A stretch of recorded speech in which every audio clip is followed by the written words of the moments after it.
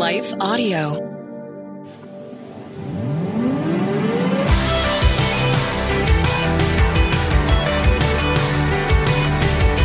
You're listening to Therapy and Theology, and I'm your host, Carly Mercoulier. This podcast is a space where we explore popular topics and questions related to the convergence of faith, feelings, spiritual formation, and more. My prayer is that through these conversations, we will grow in our awareness of who we are as beloved children of God, learn to acknowledge our needs and emotions with curiosity and compassion, and rediscover the purpose and power of our unique stories through the lens of the gospel. As a licensed therapist and ministry leader, I want to give voice to the many questions we face while cultivating a clearer view of how our faith informs our healing journey. I don't have all the answers, but I am committed to going deeper and walking together. So whether you've been to therapy or know exactly what you believe when it comes to theology, I want to invite you to join this journey as we fearlessly name the complexities of our present reality and press into the hope of the gospel story. So are you ready? Let's jump into today's question and begin this journey together.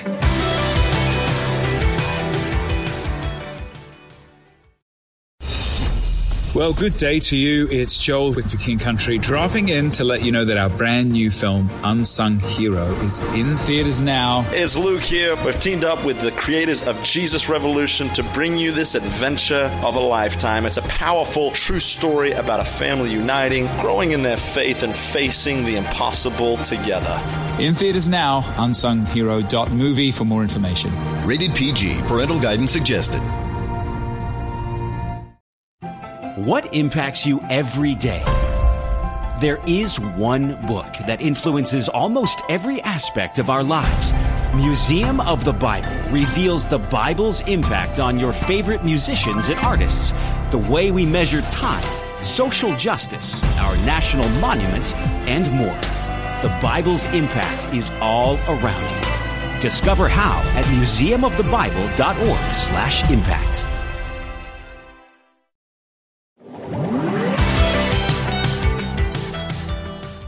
Hello, friends. Welcome back to part 2 of our Deconstructing Distortions series. I'm very excited to be back with you this week to lean into this undoing process and rebuild our faith with the truth of God's Word. My prayer is that we will continue to challenge the ways in which our beliefs or upbringings have kept us bound to fear, shame, isolation, anger, and condemnation. So today, we are going to be diving into exploring the 3 types of legalism and the lies that are associated with them that have inundated our Christian living. Lately, I have been talking to so many people, both clients and colleagues, about the need for this process to address the wounds that have impacted our perspectives in a way that distorts who we are and who God is. I did a quick poll on my social media a few weeks ago and found that so many people had identified with messages that provoked shame and fear. So last week we explored the term deconstruction and we differentiated secularism from biblical truth. Secularism uses deconstruction to determine and deny truth's authority, whereas biblical truth uses deconstruction to expose and deny distortions of truth. So that is what we're going to be doing today, exposing lies and challenging unjust systems. This is something I am very passionate about. And as a therapist, I find myself so heartbroken over the many messages and experiences that have led my clients to discount the God of Scripture or to come to know him in terms of hatred and condemnation. As a believer, I am also convicted that Christians are called into this process of deepening their awareness of beliefs and engaging in a culture with compassion rather than holding signs or using our social media posts to promote judgment and self-righteousness. In a world that holds standards for acceptance and love, we are to be the ones to share the message of acceptance and love, one that is not based on conditions or conduct, but on the power and purpose of our Heavenly Father. Today, we are going to identify the 3 types of legalism that have made their way into our Christian discipleship and have in many ways missed the central message of the gospel. The first type of legalism, defined by R.C. Sproul, it is the abstract of law of God from its original context. Some people seem to be preoccupied with Christian faith, with obeying the rules, regulations, that they convince themselves that Christianity is about a series of do's and don'ts. This is what we tend to see within works-based salvation. It's concerned merely with keeping God's laws as the end itself. And that such adherence is what gives us acceptance, love, and right standing with God. But this distortion expands into the way we live our lives when we begin to hyper-focus on our doing for God rather than our being with God. The law becomes our way to God apart from any relationship built on his unconditional love and grace towards us. I think one of the major impacting factors to works-based salvation is misunderstanding of Scripture. And we see this in the associations of distortions connected to this form of legalism. One of the most pervasive statements I receive from my clients is that, quote unquote, God will be upset with me if I do a certain thing or if I fail in a certain moral way. This belief is founded on the perspective that our works or adherence to the laws of God are what keep him close and happy with us. I recently asked my client about this dynamic in the context of another relationship, and her response was incredible. She said, well, that would be toxic. And I said, you know what? You're really right. If we have the belief in a God who loves us only when we're doing what he wants us to do, we are in a toxic relationship, one that is not founded on Scripture and what God says about us.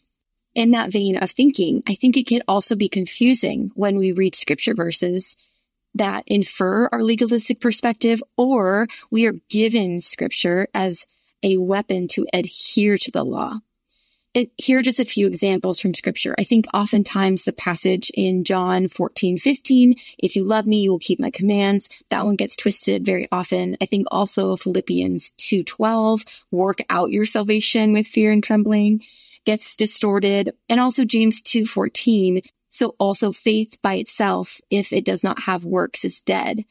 Now we have to remember in reading these kind of scriptures that we have to look at them in context of our covenant relationship with God.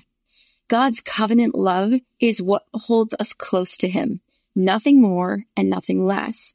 It is within this relationship of grace we are to understand the law. Making love contingent on living out the law is not the gospel message. Each of these passages are specifically not talking about salvation, acceptance, and God's view of us if we sin. John 14 is actually saying quite the opposite. It's not a threat of allegiance, but an invitation to reciprocity in relationship.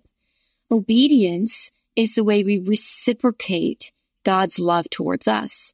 Let's think about this in a different kind of relationship, right? Whether it be a parent-child or a spouse or a friend. When we are engaged in a positive relationship, we work together. And what I think is so powerful about this is we see this oftentimes in parent-child relationships, or in what I like to call trust-based or grace-fueled relationships. We want, right, the response of our loving relationship to be not compliance with a set of laws, but a movement towards someone in love. And so I think this is the heart of the passage that so gets missed, where we start questioning maybe, man, do I love God because I'm not obeying every single one of his commands? We can proof text this passage and not really understand it in context of what it was originally written for. And so how do we reconstruct a relationship with God that is not based on our goodness or badness, but on God's covenant love and grace?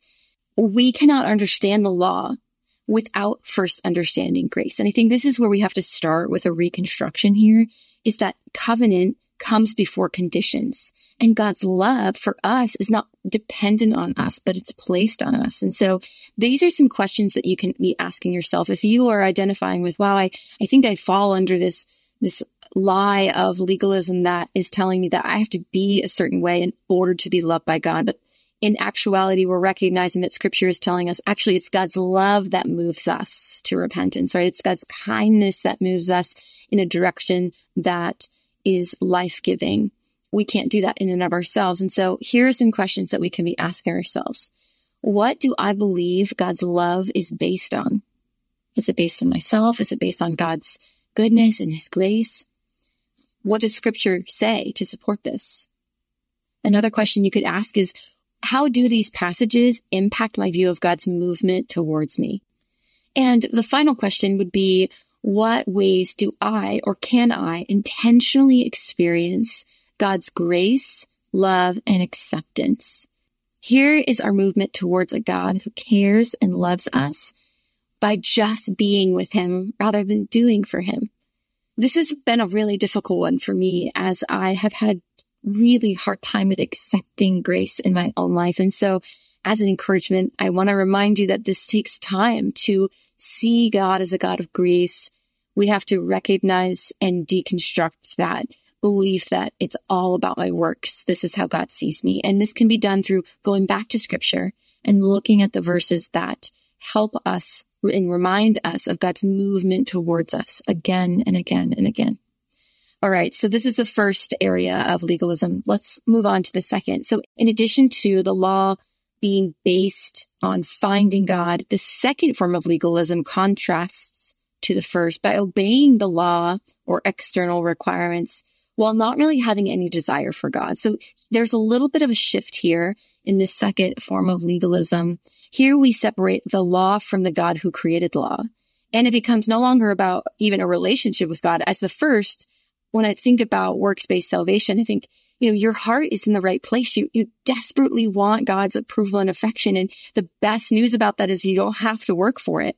But in this particular type of legalism, it's actually not even about God anymore. It tends to become more about our own self-acceptance or wanting to look a certain way externally. Sproul explains it this way. He says, to understand the second type of legalism, we have to remember that the New Testament distinctions between the letter of the law, which is the outward form of law, and then the spirit of the law, which is the heart behind it, the purpose, right? And so in Romans 8, we see this. It says in Romans 8:1, there is no condemnation for those who are in Christ Jesus, for the law of the Spirit of life has set you free in Christ from the law of sin and death. For God has done what the law weakened by the flesh could not do. You see, this form of legalism misses both context, which we just talked about, and then connection with God, seeking to use the law as a form of personal acceptance or even self-righteousness apart from God, rather than because of God.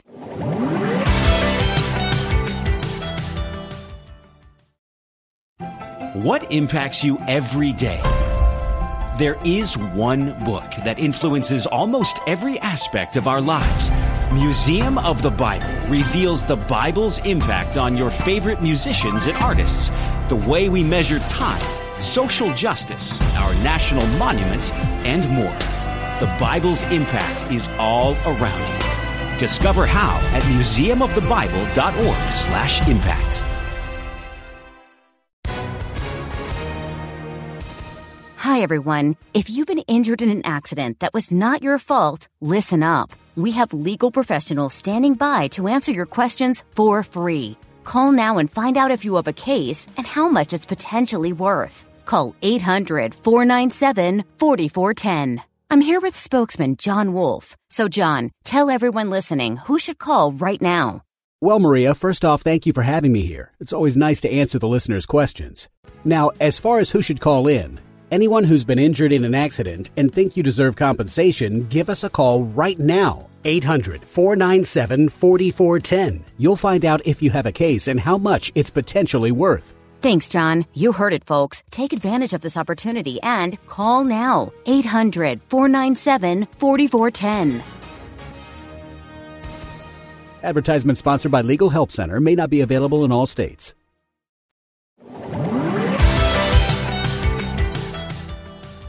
We see this in the scriptures where Jesus calls out the Pharisees.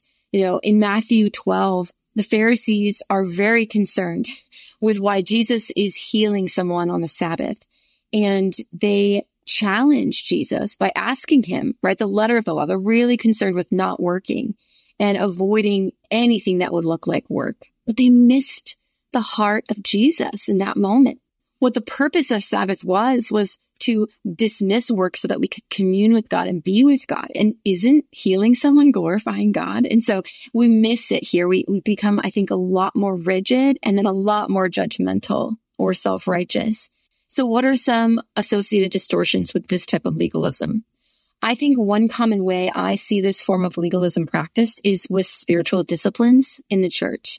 We have become so very focused on the practices of Christianity and missed, I think, the purpose of them completely, which is to be with God and become more like him, right? And I grew up in the North and saw this in different ways, I think, than maybe I now see it in the state of Virginia that I live in. But people just attended church up north. People went to church on Sundays, but yet no one really cared about God, or it was never really any other part of their life rather than Sundays. And so it became this religious practice that you did if you were a quote unquote good person, but there was no connection to really a relationship. And now living in the South, I see this in different ways. You know, we do all the religious things, yet so often I think I see Christians treating others with contempt and judgment and self-righteousness. And this is, again, missing the spirit of the law. It's missing God's heart for his people. And this is what Jesus repeatedly warned the religious people about time and time again, right? I think about what Jesus says in response to the Pharisees about the Sabbath. He reminds them that the Sabbath was made for man, not man for the Sabbath. And this idea of the law was made to allow our flourishing, not to condemn us. And we've taken it so out of context and created this as a measurement for our spirituality. So how do we even get out of this, right? Like, this feels really twisted potentially. And if you're internalizing any of this, we have to look at what's left to rebuild from this deconstruction, right? We recognize that legalism in this form is without heart. And it has challenged my heart to explore, again, the heart of the gospel for me and for those around me. The way Jesus loved and leaned into those around him was compassionate and bold. And I think this is where we can start with this reconstruction of our belief in God's heart, this heart of the law or spirit of the law that has no condemnation. So here are some questions for you. If you're identifying with this type of legalism, what are my motivations for my religious practices? Maybe you feel as though you have to do certain things, and maybe it's not even for God anymore. Maybe we've missed that. What are the motivations? Why do we do what we do? A.I. Packer has a beautiful quote in his book, Knowing God, and he says this: what is the purpose in filling my mind with these things? And so this is a question we can start asking ourselves, especially when it comes to spiritual disciplines or things that we're doing out of sake of morality. What are my motivations? Where is my heart? Am I more connected to a relationship or to the rule? And what ways can I seek to explore the spirit of law over the letter of law? Finally, the third type of legalism is that of man-made rules and regulations added to God's word. This is what Sproul notes as the most common and deadly form of legalism. We see this in Mark 7, where the Pharisees just get very upset with the disciples not following the traditions of washing their hands.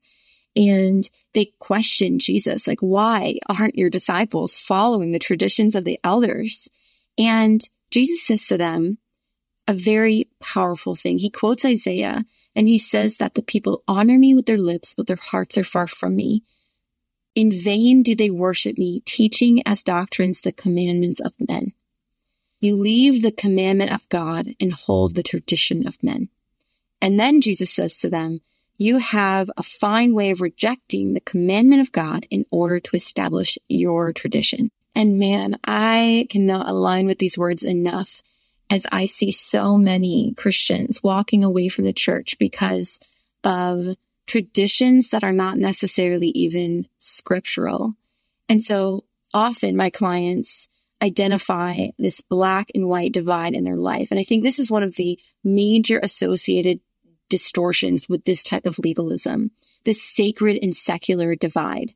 We have divided our lives into two camps, one being our life without God and one being our life with God. And this creates for most people a perpetual shame and a legalistic mindset where we're measuring our spirituality and God's approval and people's opinions on our ability to complete certain tasks or to follow certain rituals rather than on what God has given us in His Word. Think about these things like self-care, rest, enjoyment, eating, watching TV, engaging in anything outside, listening to music. I think a lot of times things that fall outside spiritual infused contexts become considered wrong, unholy, or less godly. And this is what separates us from living an undivided devotion to God, right? This produces so much bondage and completely misses the message of the gospel.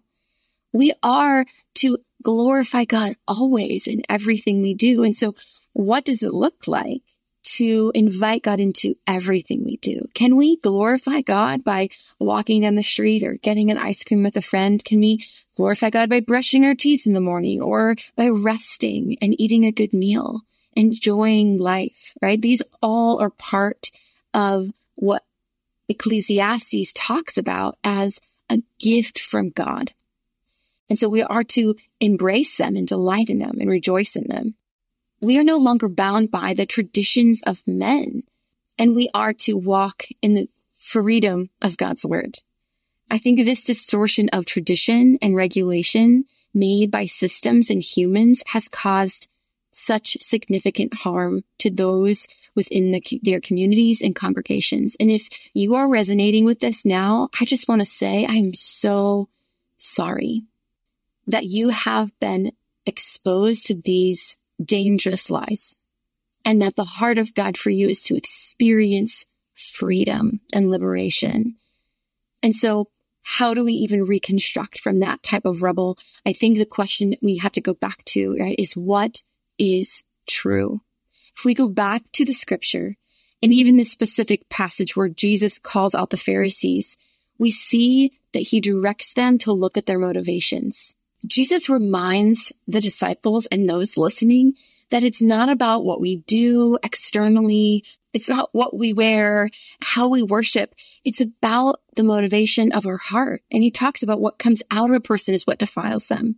So what are your motivations, right? Again, we have to look at God caring more about the condition of our heart than he does about the color of our hair or what kind of clothes we wear or the type of service we attend on Sundays. This is where we have to begin separating traditions from truth. What traditions of your religious upbringing are founded in truth? Either maybe commands of scripture or admonishments.